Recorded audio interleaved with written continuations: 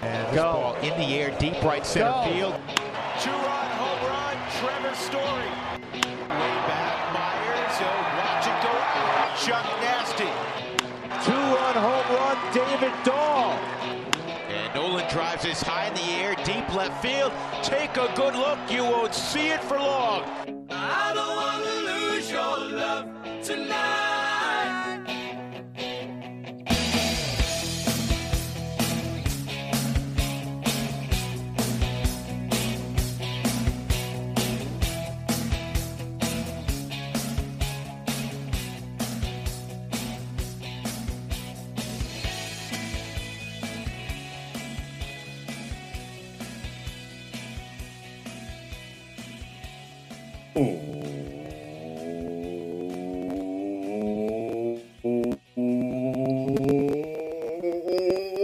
Welcome into the DNVR Rockies podcast, brought to you by Strava Craft Coffee.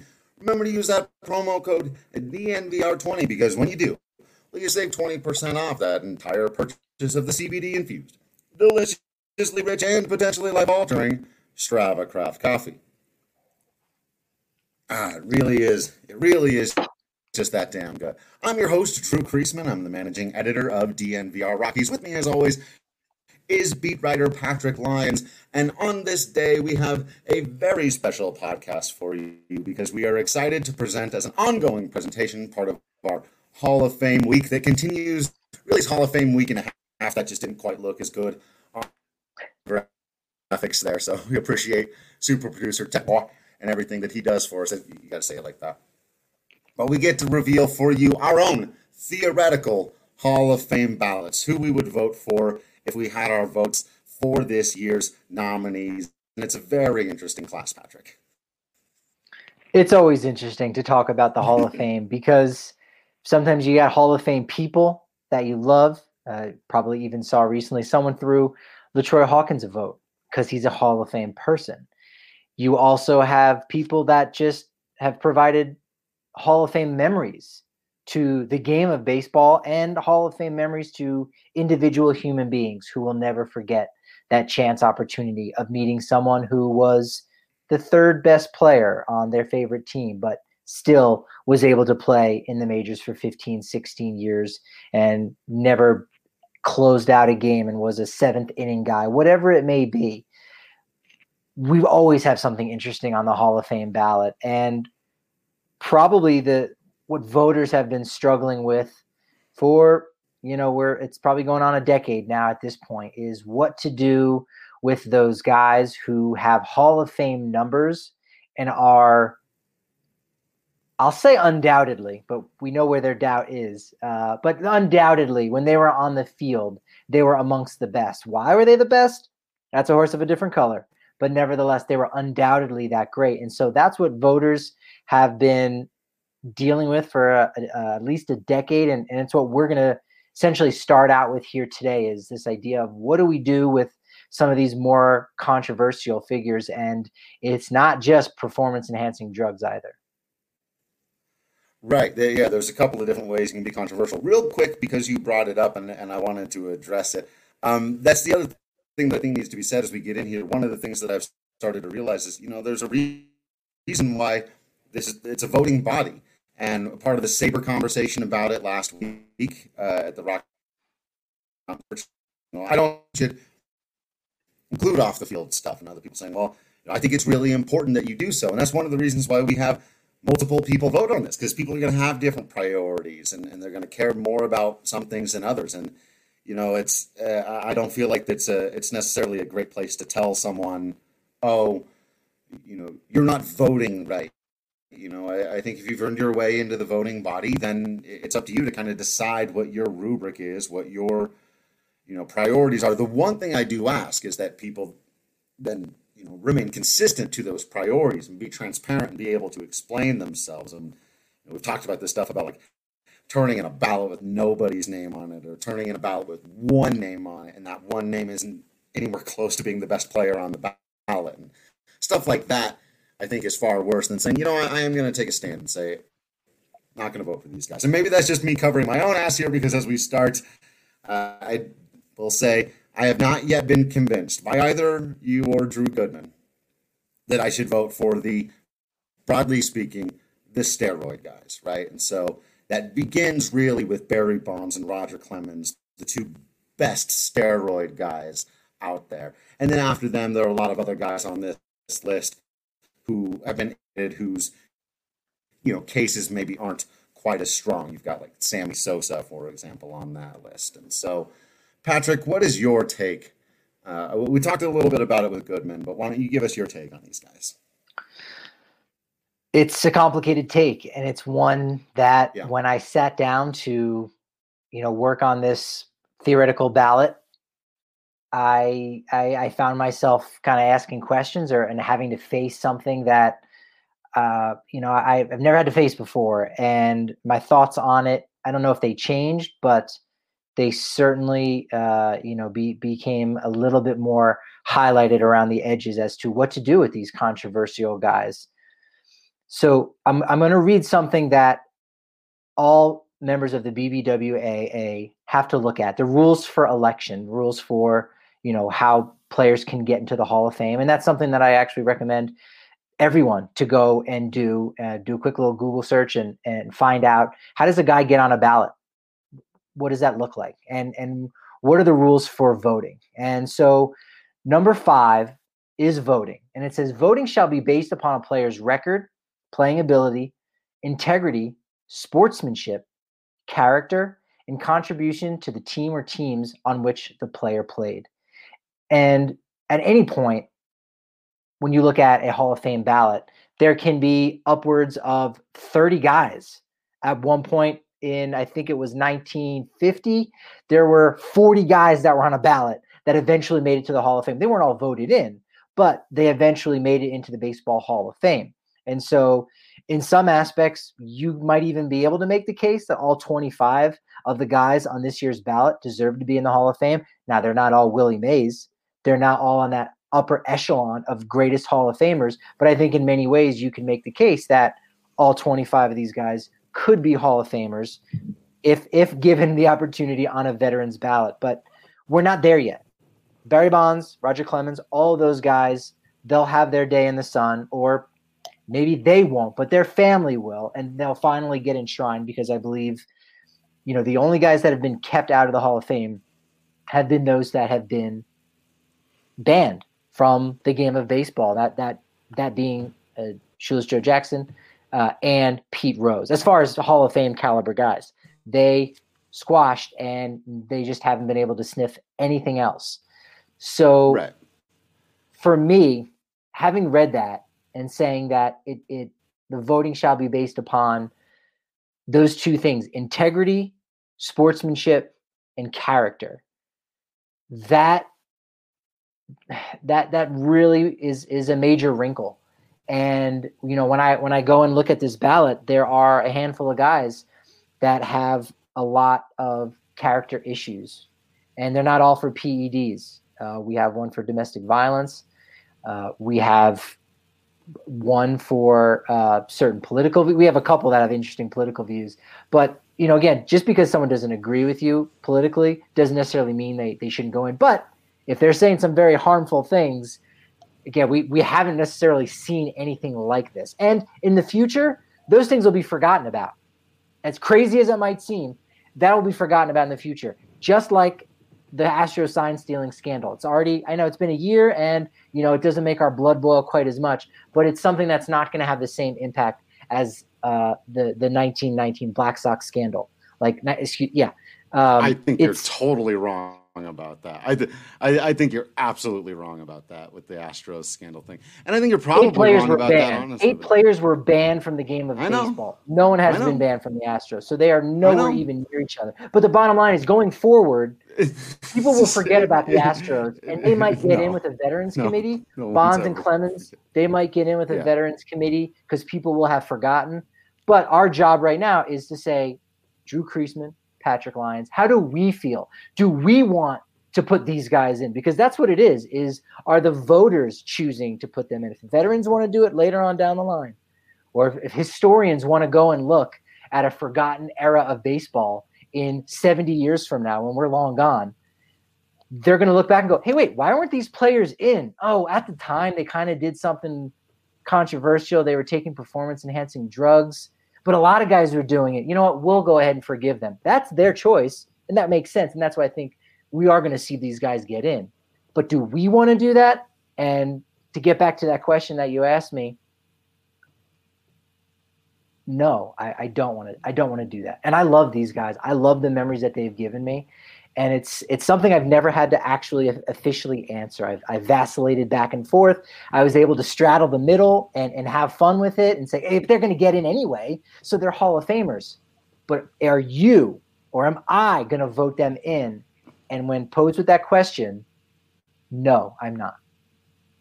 Yeah, I think that's right, and I even obviously have harsher views on this than you do, and I'm not so certain that history is going to be quite so forgiving. You know, it's turned out. You know, I thought Pete Rose would have been in by now.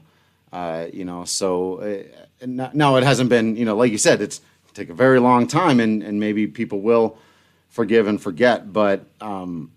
You know, the ineptitude of the league to do anything about it at the time, in my estimation, just makes a lot of this stuff that much worse, whether it be the cheating or the steroids or whatever it is. And so, yeah, and that'll be an interesting question when some of those Astros guys, like a Jose Altuve, comes up or whatever. But for now, dealing with these guys, yeah, as to kind of put kind of a fine point on it, as you were saying there at the end, am I going to put my name on a ballot that's got a check mark with the box next to Barry Bonds' name, knowing, you know, what he did, knowing that not everybody did it, and knowing that it does tarnish an entire era, my childhood era of watching the game.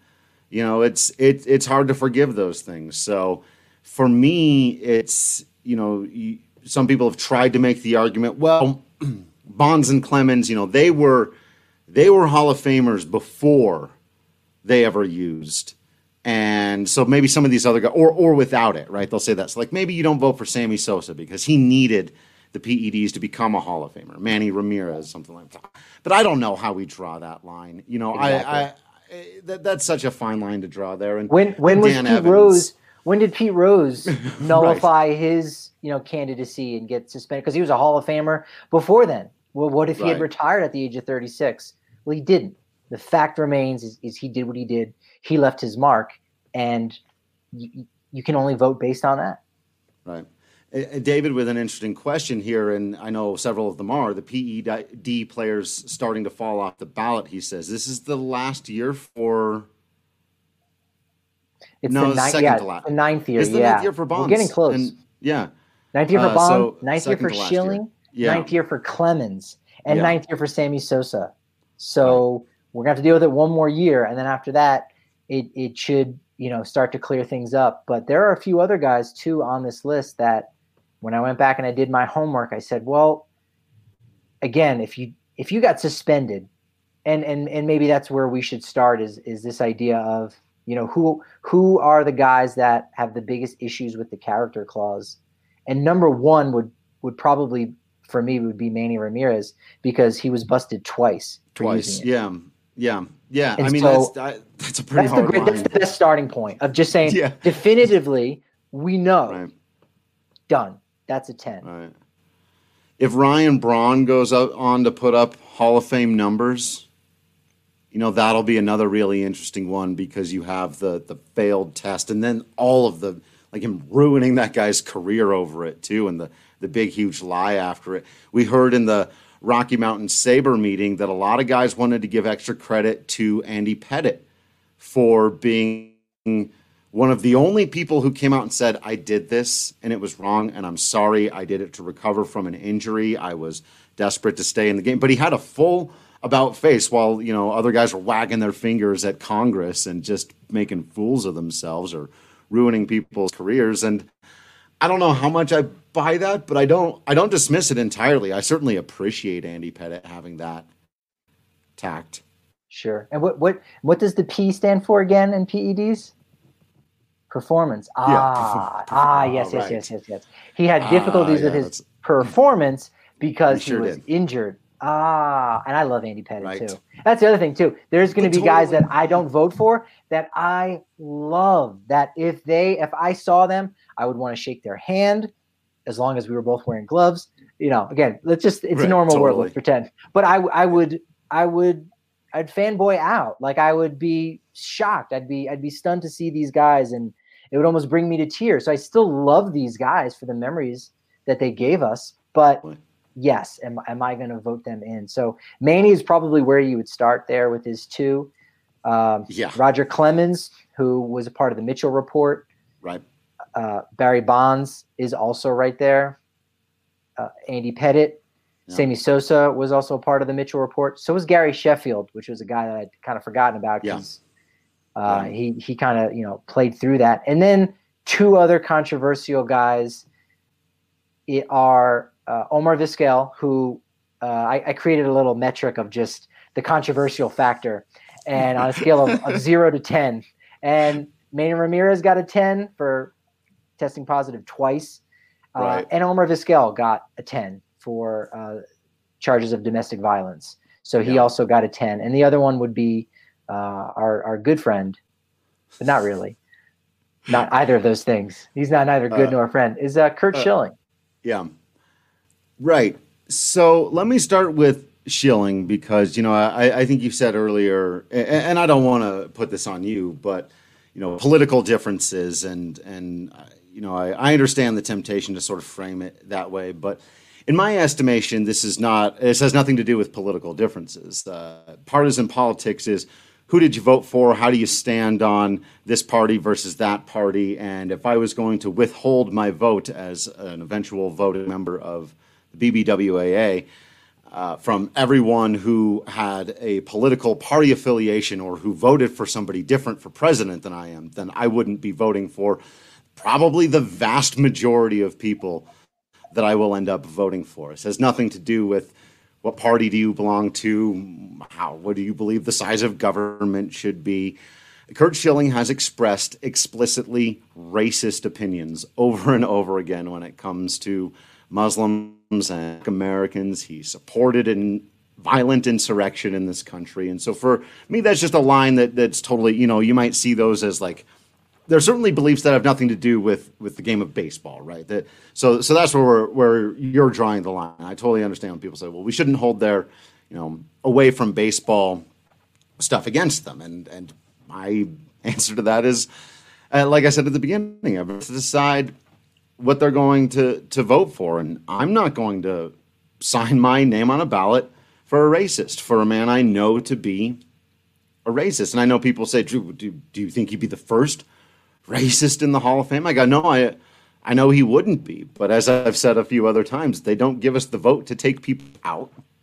That's not a thing, right? As I think Patrick laid it out really well earlier. Like, this is about us in this time, or anyone out there who they're voting for, who they choose to vote for. And so, no, I punch back hard against the idea that because I decide not to vote for Curt Schilling, who, by the way, I think is kind of a borderline Hall of Famer to begin with. His career ERA plus is basically identical to Brett Saberhagen's.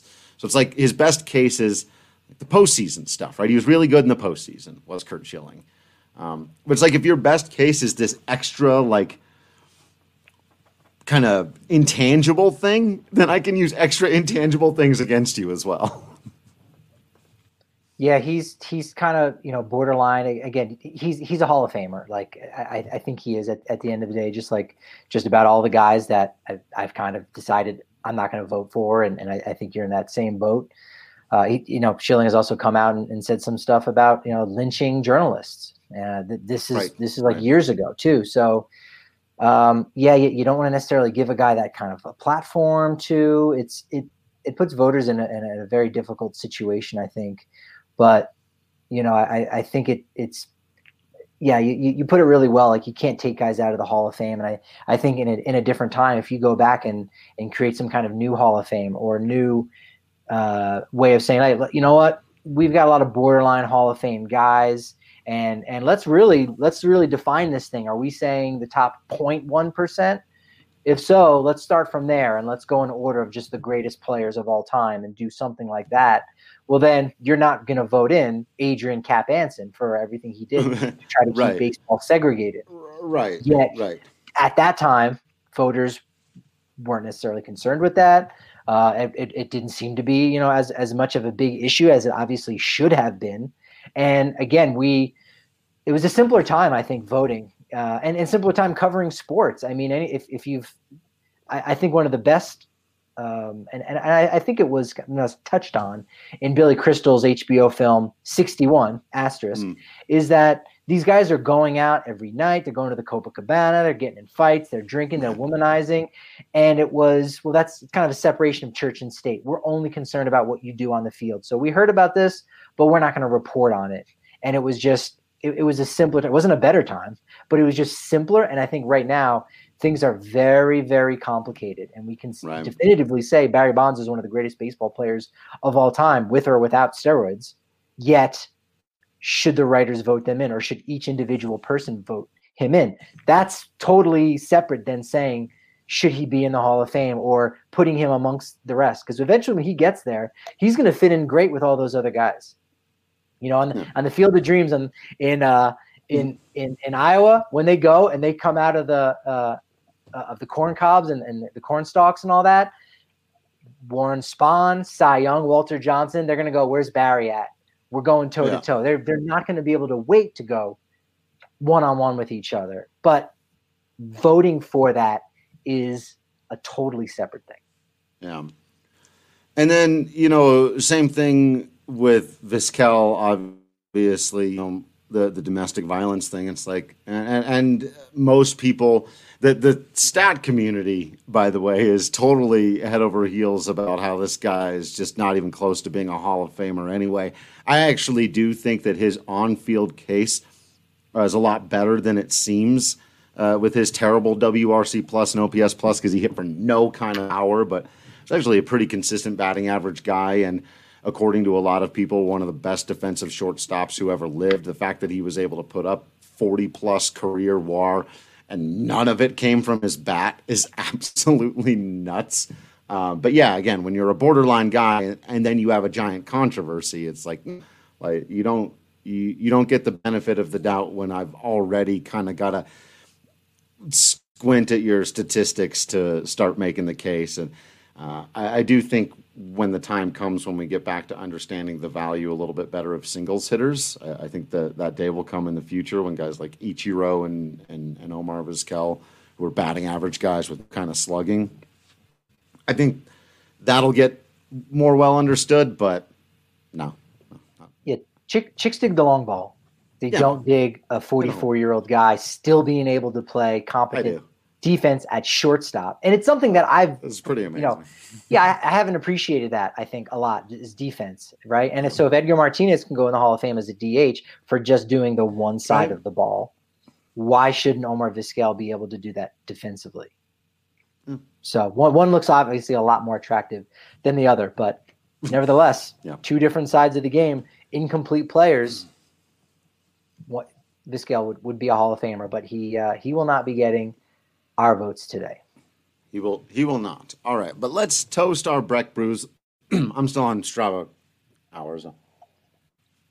But still, if you got your Breck brew out there, toast it today for the people who didn't cheat during the time when there was a whole lot of cheating going on. To find it over at some liquor stores, find it at King Soopers, down at the DNVR bar.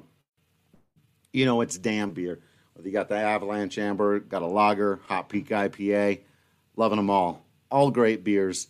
Palisade Peach, the Juice Drop IPA, and what's the Avalanche Amber Ale with the special Zamboni deal they got going on? Yeah, got to go to breckbrew.com. Yeah. And there's a link there for you to enter. They're going to be driving around in a Zamboni.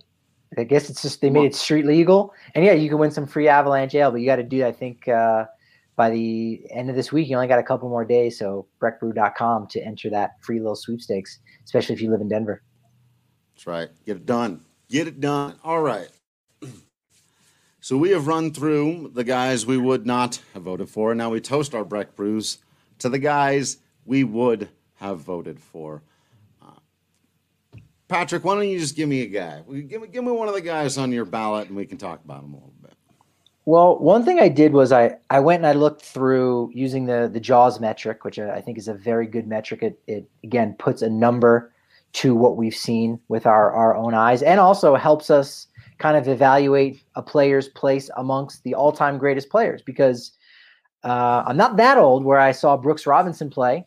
I saw part of Mike Schmidt's career, the end, with his bad knees, and didn't get to see a lot of other great third baseman of the time.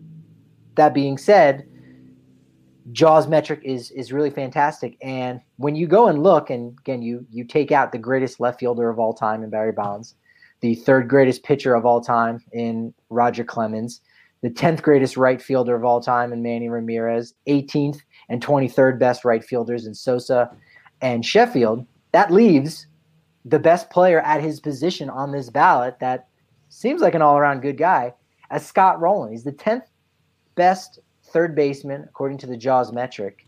And I know he's a guy you like, and I did get to see him play his pseudo rookie season in 1996. He got hit by a pitch late in the season, and because of that, he ended up keeping his rookie eligibility, and then went out and was the 1997 Rookie of the Year award, and since then played fantastic defense. Was almost Nolan Arenado light, if you will. Definitely didn't put up the numbers offensively, but defensively was a fantastic guy.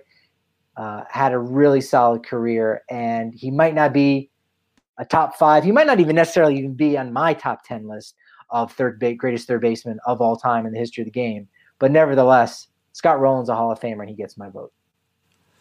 Yeah, this is a guy who, when I first look at the ballot, I thought, no, he's probably not a Hall of Famer. And then I spent some time on his Baseball Reference and Fangraphs pages and went, yeah, this guy's a Hall of Famer. And this is the much better case for before. Really, the biggest amount of his case comes from his glove. And that's not to say he was a bad hitter. Career WRC plus of 122.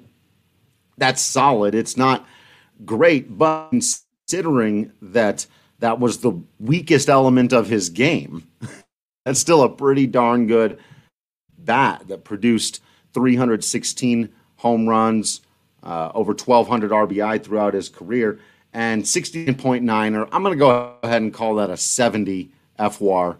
I don't know what I just have Fangraphs up now. I don't have his Baseball Reference, so it's probably a little higher. Usually, on Baseball Reference. To me, Patrick, is some of these years like Fangraphs got Rowland's defense. The highest Nolan Arenado's ever put up on their defensive metric on Fangraphs is a 12.5. And Scott Rowland has a 24.9, a 23.4 on there, plus an 18, and then several at 13.5, 12.3, 13.5, 14.2. Those are all better than how Fangraphs sees. Now, I've talked a lot about, I think some of these metrics, we're still in the infancy of measuring defense, and we'll see how all of this stuff ages. I tend to doubt Scott Rowland was truly that much better defensively than Nolan Arenado, but the stats certainly seem to think so. When you see it all pile up that way, it's certainly something where you've got to go back and try to appreciate the glove and do everything we can to make sure it doesn't get lost in the sands of time, right? That people just go, he was a pretty good defender. Like, actually, it looks like he was a tremendous defender. He was 7-time All-Star, 8-time Gold Glove Award winner. So right there, Nolan is tied with him. Is going to certainly look forward to kind of surpassing him. And I'm would love to hear Nolan's thoughts on Scott Rowland, because I'm sure he got to see a decent part of the tail end of his career. Still won a Gold Glove in 2010 at 35 years old with Cincinnati. So just was never an over the top like exciting player. Like, made more, right. I'm not going to say he made more Brooks Robinson-like plays, but, Nolan makes some spicy-ass plays. Spicy right. ass. Is that we got to get a T-shirt? Right, of that. that's spicy ass. Just phenomenal. Where like Nolan, those plays that Jeter makes, like the jump throws, it's unreal. Roland made great plays, but they didn't have like that little bit of flair that Arenado got, and I think that's why people might not remember him as being that much of a defensive juggernaut. Right. Like Nolan at times reinvents the position and does things that it's like nobody else would even think to do that. So you can't like fault other people for not having jumped in the middle of the air for a cutoff throw and then thrown it back to third base to get an out, or fielded a bunt on the first base side of the pitcher's mound and then thrown to second base to get the lead runner. Just like that's not things that other people consider doing. Nighthawk, who I know also watched him as a Cardinals fan for all those years, says one of the most technically sound guys, never crazy like Nolan. Exactly right. Like Bingo. Scott Rowland would make every single play and incredibly sure-handed. And I think for Rockies fans, if you're still kind of going, it just doesn't feel like a Hall of Famer, to say that's how a lot of people think and feel about Todd Helton. And I think these guys' cases are very similar. It's very much a go to the stat page, look at the numbers, and then tell me the guy's not a Hall of Famer type situation, right? Like I understand if Scott Rowland doesn't feel like it, but who watched him really close, like Nighthawk, and Patrick watched him closely. I watched him some. He was definitely one of those guys you took note of when he was on. He wasn't on TV a lot, but the numbers just scream, he belongs in the Hall of Fame. He really was the best defensive third baseman of a generation, and he threw on top of that a pretty darn decent bat, a bat that at 122 WRC plus for his career, that's still a middle of the order bat. Not an elite all-time bat, but it's like, man, that's a great ball player, man. 281 batting average. So, I mean, obviously no slouch. And you mentioned Todd Helton. He obviously is going to get both of our votes. He's actually third on my ballot as far as positional ranking. He was the 15th best first baseman of all time, which makes sense when you're a 5-time All-Star, 4-time Silver Slugger, 3-time Golden Glove Award winner, and, a guy that just played ball the right way. And that gets thrown on a lot, but you can go back and probably listen to the last 7 podcasts that we've done. We've talked about Todd Helton at least somewhat. We celebrated him last week on Todd Helton Day, so I don't know how much more we can share about him. Has he done anything in the last week that's helped his cause? I don't think there is. No. But he should get in, and his numbers are getting better. And stick around. We'll talk about those numbers before the end of the episode, as he's in play. And in fact, if you go and look at Not Mr. Tibbs on Twitter, there's only about 6 players that have a chance of hearing their name called tomorrow, because based on the public ballots that have already come out, the other 19 guys, it's impossible. So even if 100% of the ballots that we haven't seen go towards, Tim Hudson, still doesn't matter. He's still not getting 75%. So there's only about 6 guys, and Helton's on that cusp, but he's gained a lot of votes, and we'll see. He's trending in the right direction. Yeah. I think there is a no-duh factor going on with Todd Helton a little bit, too. There's we've been overthinking this. Everyone remember playing against this guy? Yeah. It was really hard to get him out, right? Yeah. Okay, cool. It's that simple. Come on. Yeah. Well, do you want to share, you want to throw a name out? Who's the third guy you got on your list? If you've got that many. It sounds like you got Helton and Rowland. Anyone else? I've got a few others. Okay, well, How many total do you have? Shoot, I just lost my list. I think it was 6, but there's a couple of guys as I'm filling this out, I'm counting this like I'm still checking, like we're all sitting here. There's 2 names I could be convinced of, I think. I have 2. I have 5 yes, 2 maybe. And I think I'm going to give him a vote. I'm going to give him my vote anyway.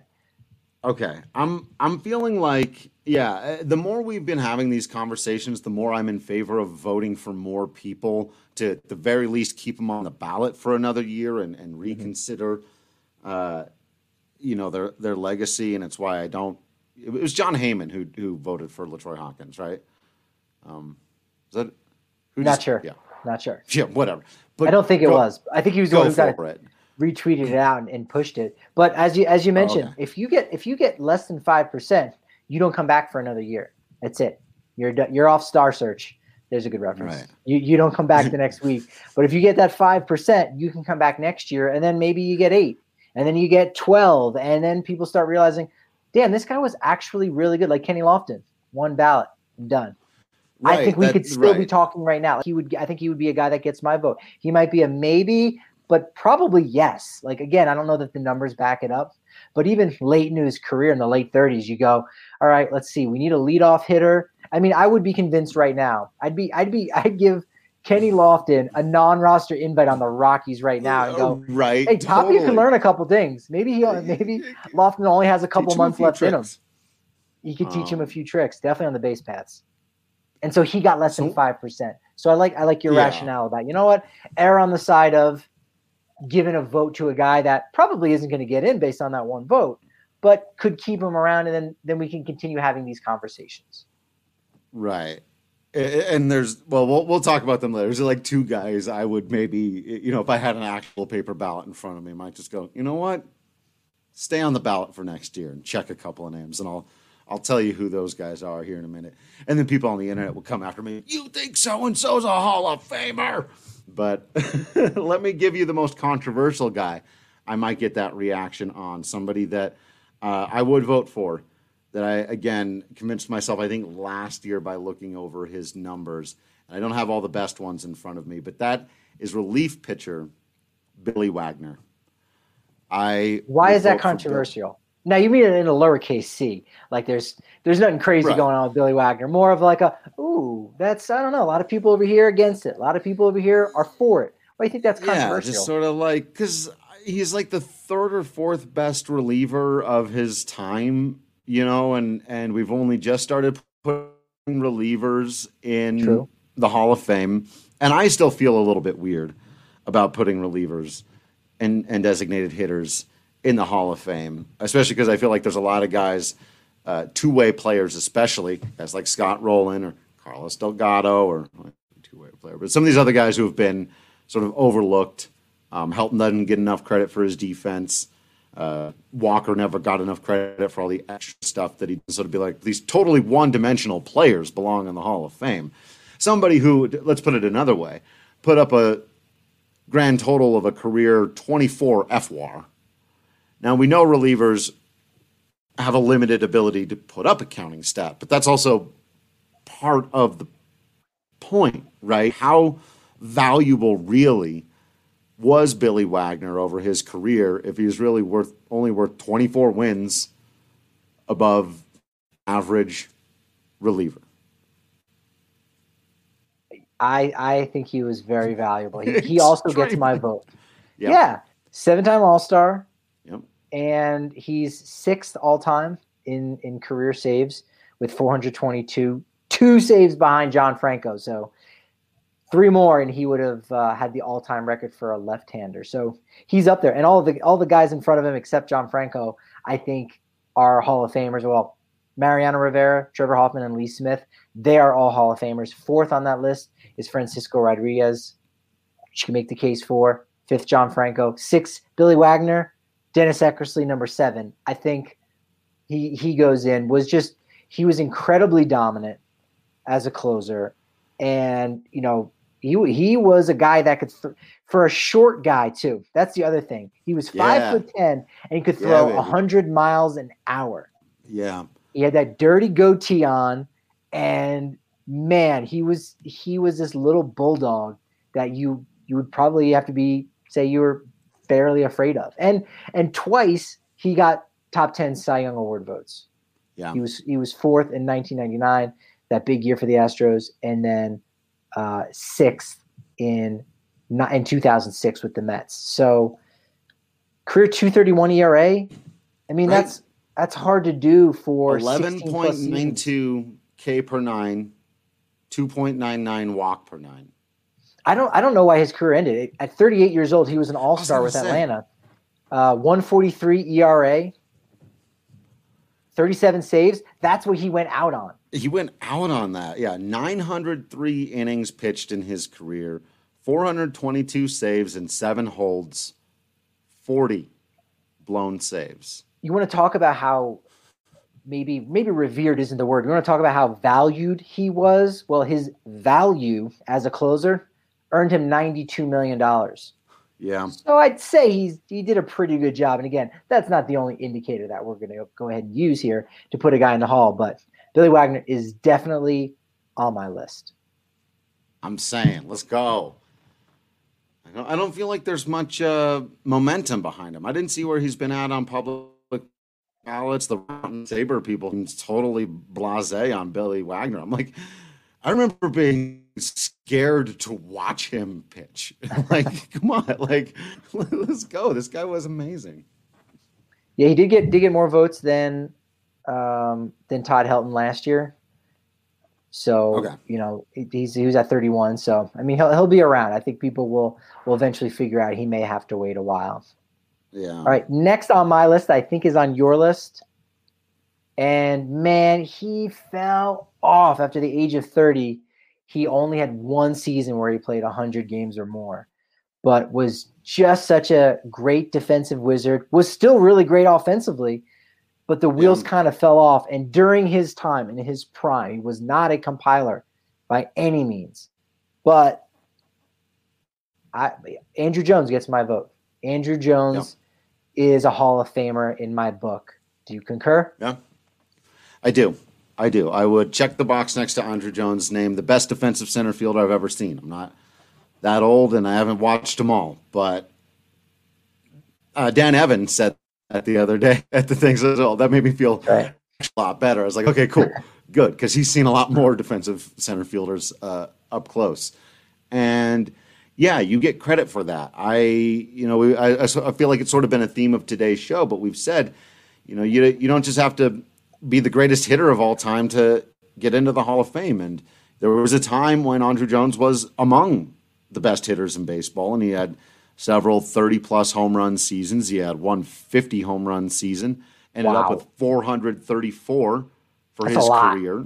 That's a lot of home runs, 1,200 RBI, and but a career WRC plus of 111. So you're going, okay, that's not 80. That's not Omar Vizquel's 83 though, right? So if Omar Vizquel's one of the greatest shortstops of all time, and he built up like a 45 WAR despite his 83 WRC plus. Well, Andruw Jones got the 111 WRC plus, and all that defense, 67 on his Fangraphs FWAR, and that's why, because he still brought it with the bat. No, he didn't end his career as an elite hitter, but the fact that he was the best center fielder of a generation, and at times, at his peak, was an elite hitter. Yeah, again, I feel like the case for him is a lot stronger than it's made out to be publicly, that people on is one of those guys. I got to start calling it the Carmelo Anthony syndrome, when people focus on everything the player doesn't do and totally forgets about all the things that they do.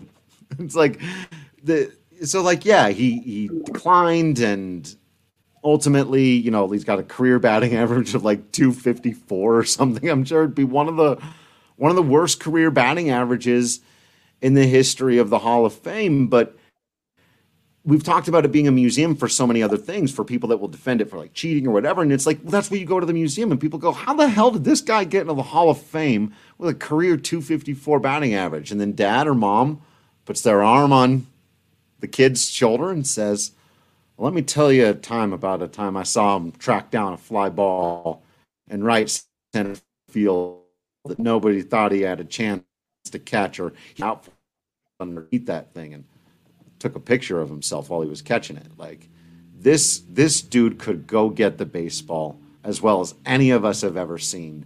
And that in and of itself, I think, is Hall worthy. We don't have a problem with Ozzie Smith and his career 262 batting average.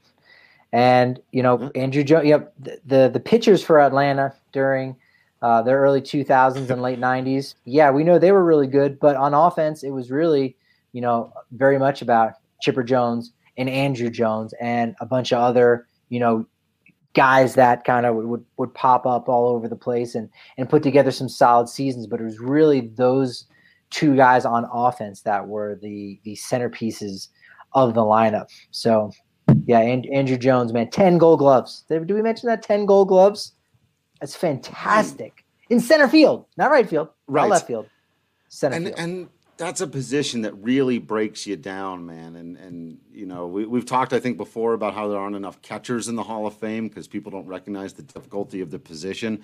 I don't know how many center fielders are in the Hall of Fame, but you know, it's a very difficult position to play at an elite level something for like that. over a It's not decade. a lot. Yeah. So, and he's playing at altitude. He's playing at 1,000 feet above sea level in Atlanta. Let's keep that in mind, folks. that's right. Right. Remember that one. All right. I only have one more guy. Oh, go ahead.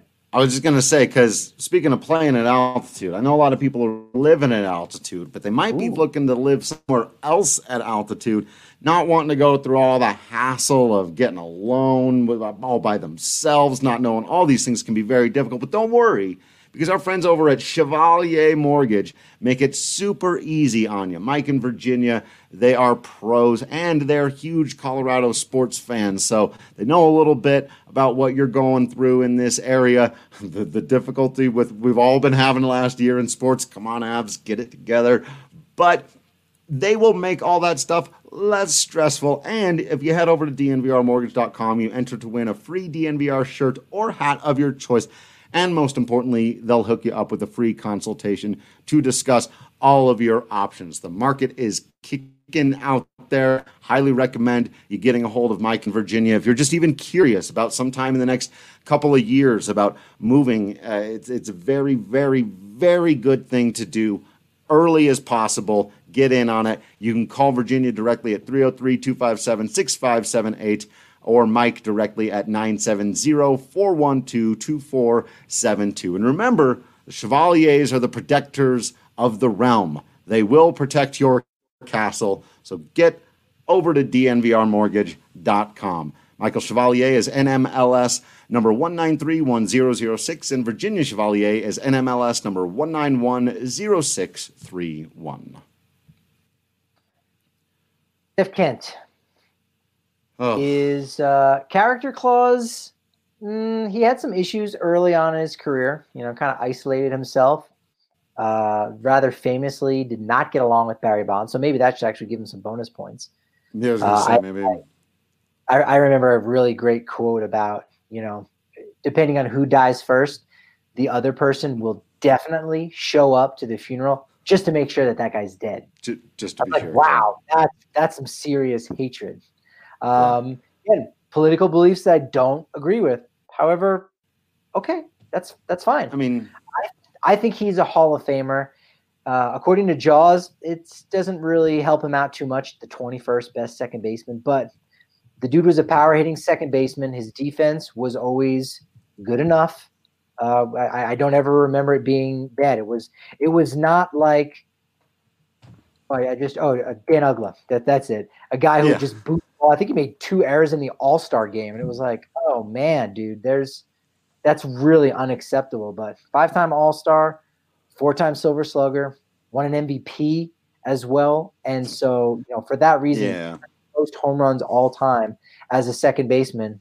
That's got some value to me, and so for me, I think Jeff Kent is a Hall of Famer. Yeah, this is the first one I think that we differ on. I've been so on the fence about Jeff Kent. I remember him being a pretty poor defender. I don't know, how quality my recollection of that is. I was sort of encouraged when, again, Dan Evans the other day referred to him as a totally one-dimensional player. Again, that felt like sort of confirmed my own feelings on that. However, and we're okay with that. We are okay with that, or we can be, right? If you're just doing the defense, so be it. Well, if you're just doing difficult, the offense, so be it. Because so now we've got a situation, right, where it's a little, because like Edgar Martinez was only asked to hit, and Billy Wagner or whoever else, was only asked. the ninth inning. But Jeff Kent still had to play second base. Now, looking at, Fangraphs over the years, we didn't have to play second base. Even defender. Well, are you making the case for him? Like he was better than those guys because he was did play out defense? there. Well, maybe because if you play defense poorly, then you're not those guys, right? You're hurting your team where other guys are just not contributing. I don't know. It's a very difficult. Your team is hurting your team. Find. Yeah, your team has decided that they're okay with your defense enough. Where again, you go, well, that's Sure. If he was really bad, he would have been a DH, and then his case would have been even better. Like, think about it. At Right. 37 years old, he signed a Potentially. 4-year deal worth about between $35 and $40 million by the Dodgers. So they didn't really have too much of an issue, with his defense. And again, yeah, he wasn't a great defensive second baseman, and he gets in just because of the offense. Yeah, right. So his case is entirely built around his offense, and I do think it's funny that again his career WRC plus of 123 is 1 point, or basically dead even with Scott Rowland's. So we're talking about that being the weaker part of Scott Rowland's game, and I don't think anybody would say, "Oh, Scott Rowland gets into the Hall of Fame based entirely on his offense," right? But the advanced metrics see them as basically the same hitter.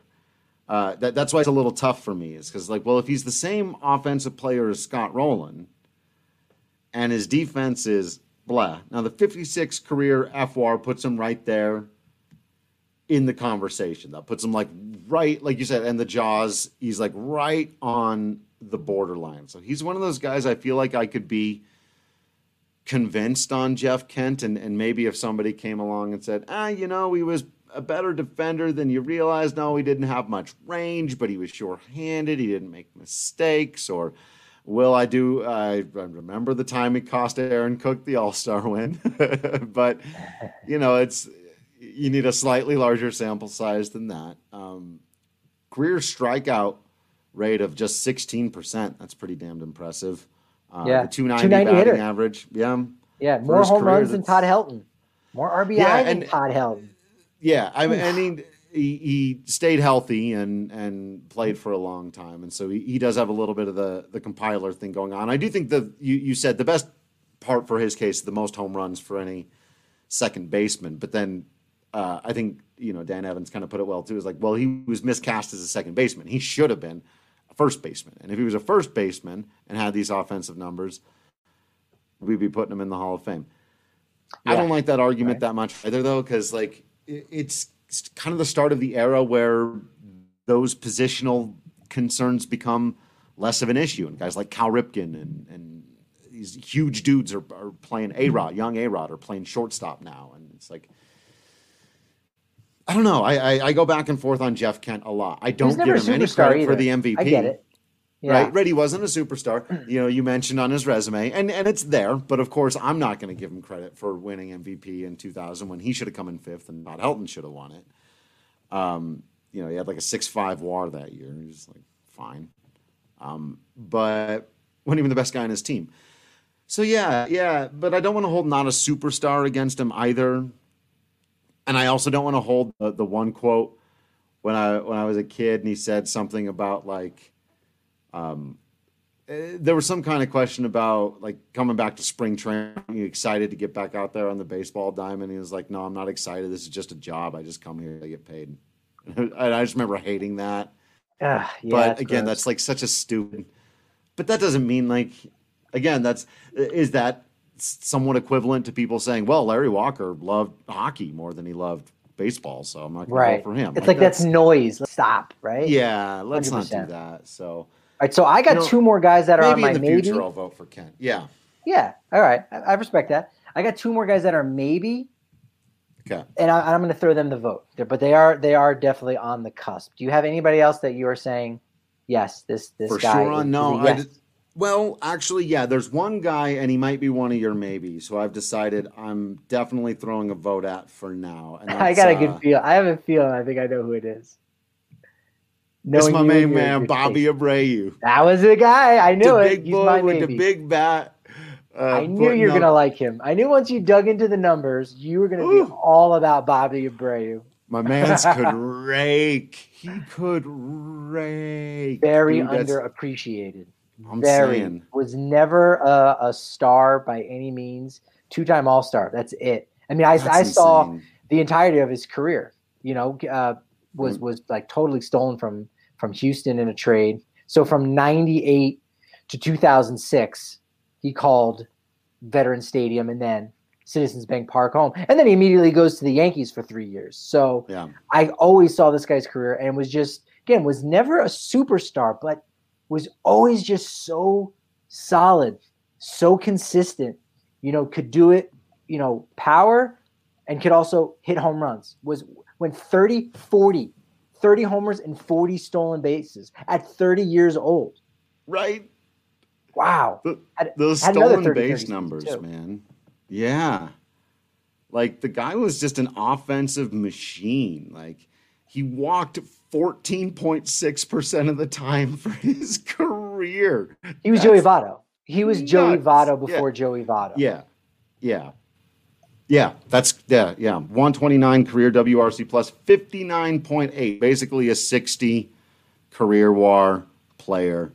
I'm not 100% convinced that he's in, but I think his case is way better than it's being made out to be publicly, and I would give him my vote because I believe his case deserves much deeper consideration.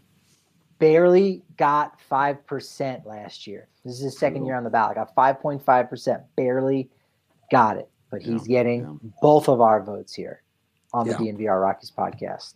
All right, we're pro Bobby Abreu. Anyone else that's like, yes, Hall of Famer? Let's see.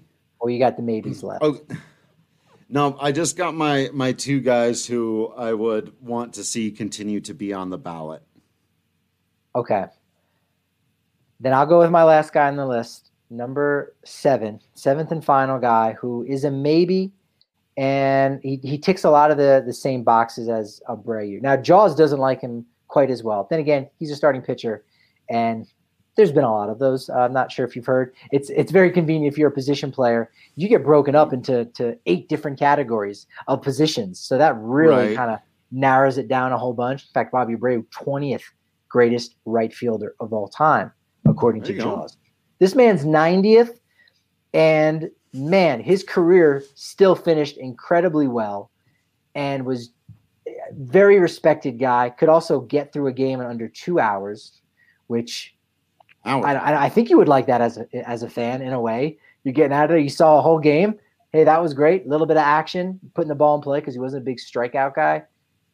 My final vote is going to Mark Buehrle. Nice. Got a perfect game under his belt. And, again, wasn't a superstar ace, but he was like, for a period of time, he was an ace, very short amount of time. And then he was always a number 2 starter. I mean, his final season at 36 years old, he was 15-8 with Toronto, north of the border, 1.2 wins above replacement, was an all-star the previous year. How do you not continue playing? He's a left-hander. He's just finding his sweet spot. Lefties don't really start getting good until in their early to mid-30s. So he very easily, he had 214 wins. I'm not going to say easily, but he certainly could have approached maybe 275 wins had he decided to stick around and compile a little bit. As it were, he did not. Finishes with 214, career 381 ERA, all of which was in the American League except that one season in Miami. And I think it was also great with the goal with the glove. 4-time Gold Glove winner, 5-time All-Star. I was going to say, I don't know that Series. his defense is accounted for in his career WAR or any of that stuff. And he was an excellent defender off the mound. So yeah, Merck. So is Buehrle on the maybe list, or he's not at all for you? I hadn't looked deeper into his numbers as much as I thought.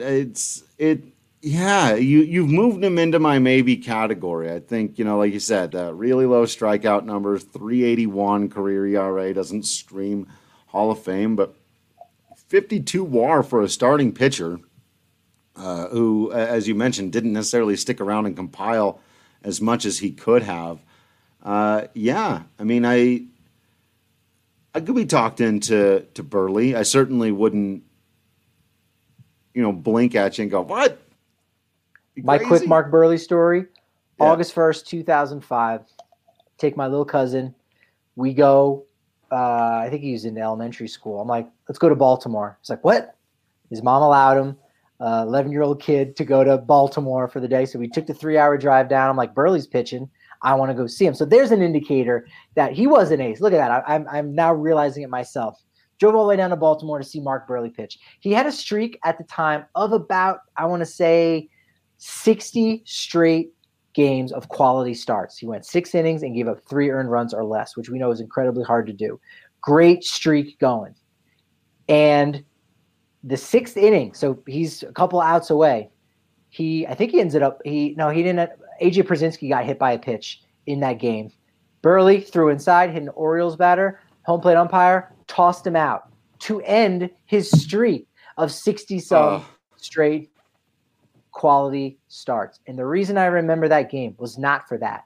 It was because in right field, hanging up on the old train depot in Camden Yards, was congratulations, Rafael Palmeiro, 3,000, and they kept keeping track of his hits, 15 or whatever. Oh, yeah. That day, he wasn't in the lineup.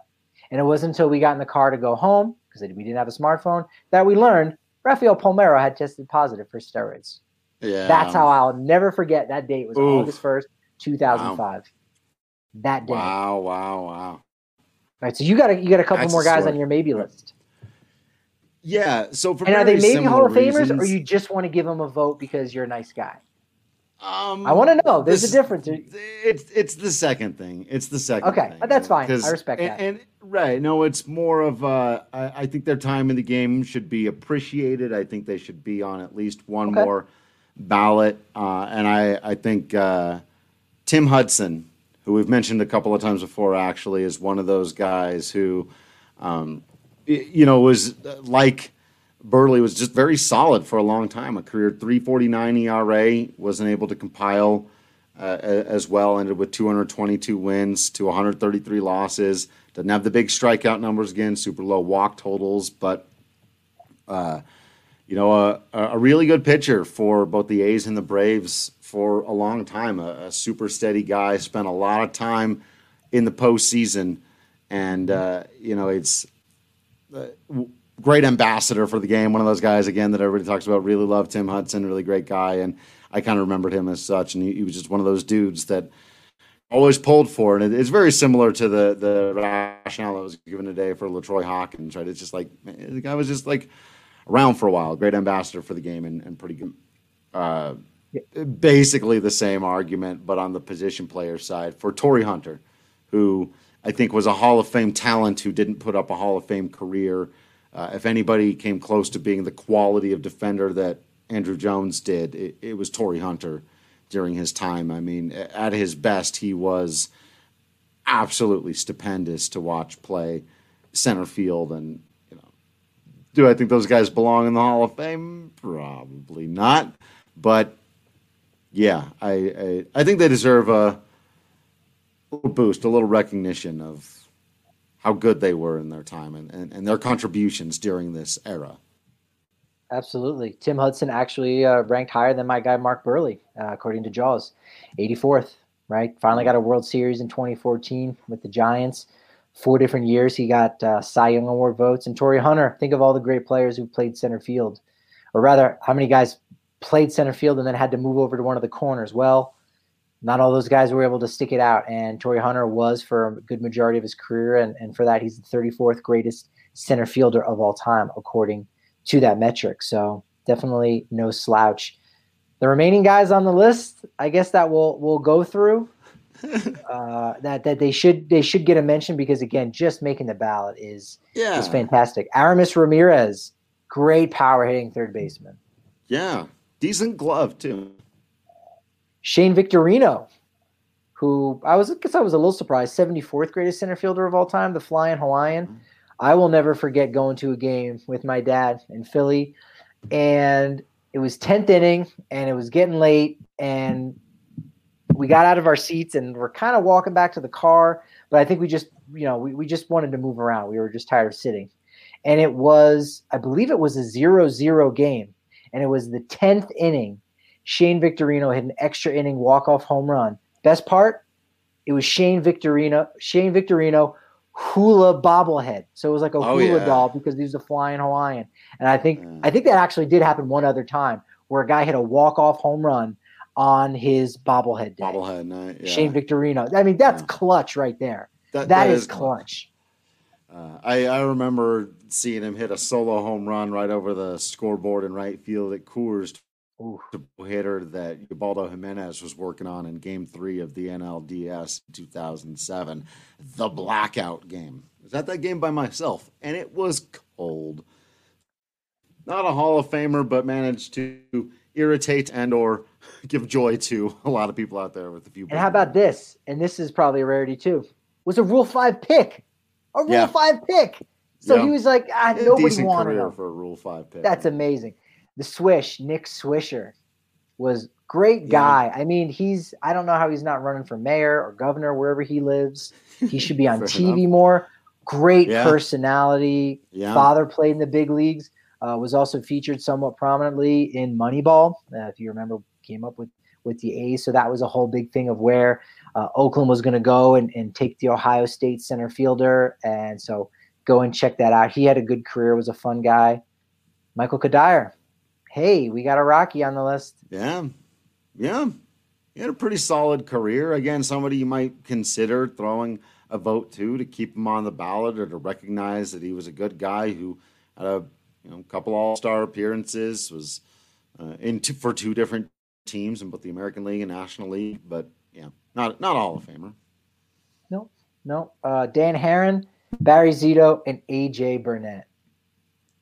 Barry Zito, man. What a trio. At one point in his career, he seemed like he was headed there, He was right? on the way. Yeah, he was on the way. And then he had that just famously terrible contract when he went over to the Giants. But when he was with the A's, man, he was one of the best pitchers in baseball. Herron, so up and down. Rockies fans will remember him for surrendering, I believe, back-to-back home runs at Coors Field. 4 backs? Oh, Will, check me on that. Will remember. I'm gonna go no on that one. I don't think they've ever done it 4 times. It must have to him. It felt like it. To him, it felt like 5. Dan Herron's out there going, "Come on, man, give me a break." Like at least 5. A.J. Burnett, underrated career, underrated quality pitcher.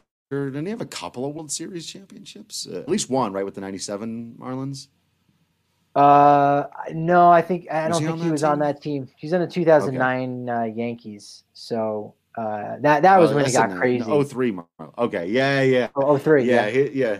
03 Marlins. He might have been. I don't know why I said 97. Yeah, That's wrong. Couple playoff appearances with Pittsburgh too.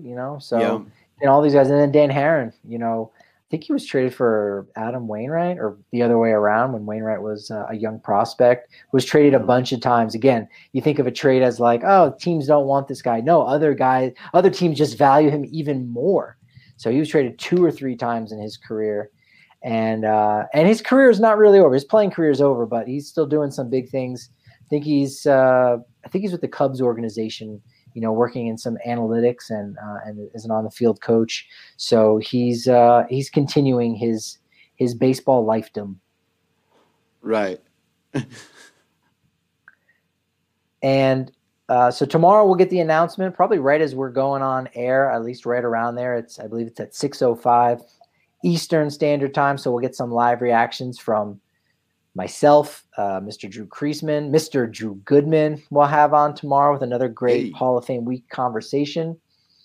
But right now there's about 6 guys in line that have a chance. Roger Clemens right now is about 72% of the public votes. You've got Curt Schilling with 75.3%. You need 75 to get in.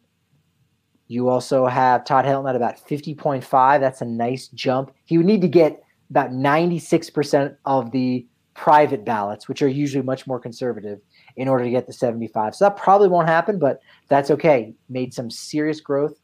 Scott Rowland's right there at 62%, a little further down. Gary Sheffield at 46%. Omar Vizquel's got 40.7% as well. So not too many guys that are in line to even potentially get there. Billy Wagner's there as well. So and a really great question by Nighthawk. I think it could be nobody was elected. I think there's a good Yeah. chance that we get nobody. Not because they don't deserve it, but just because this is just one of those things that's playing out. Yeah. Yeah. I did find, by the way, you're right, back-to-back-to-back home runs. The thing that made it particularly special was that it was on 3 consecutive pitches. Now that's good. Yeah, that's hard. Was I wonder Seth how many times Smith, that's Carlos Gonzalez, and Ryan Spilborghs. I've heard a Got him couple of on those guys. 3 straight pitches. Yeah, I think four back-to-backs for 4 guys to do it in a row. That's it's only happened like maybe 6 to 8 times, something like It's that. a But handful of times. But how about 3 in a row on 3 pitches? That also might be incredibly rare as Gotta well. be pretty rare. Gotta Very be rare. pretty rare. But all right, so we'll find out here pretty soon who, if anybody, gets into the Hall of Fame. Like Patrick said, we'll have Mr. Goodman along for the ride. It's going to be a lot of fun. And make sure you're following along on social media at Patrick D. Lyons, at Drew Creasman, at DNVR_Rockies. You're subscribed to the DNVR.com so you don't miss out on any of that written content. Plus, you get discounts on hats and shirts and masks. You get a bigger beer when you come down to the DNVR for Avalanche or Nuggets watch party, or just to hang out and watch, I think, UFC fights, or sometimes just to, we've got capacity limits right now. We're keeping everybody safe. Good thing to RSVP, though, since we can only have so many people in there, but you get that done. And when you're a member of the DNVR, well, you get to come and hang out with us in the Discord chat, talking about, I don't know, other sports or pro wrestling. Food, movies, TV. And there's probably ones that we haven't started yet. Totally. Join and figure out like what's your inroad? What's that topic, that hobby that you have? Knitting. We don't have a knitting Knitters channel out yet, there. but maybe. We need to know. This is all stuff because we're a part of the community, and we can only grow and keep doing all this stuff if we've got all of you along for the ride. So we thank you very, very much for doing that, continuing to be absolutely awesome out there. We promise you we will continue to be absolutely Patrick Lyons and Drew Creasman in here. And until next time, we will see you at the ballpark.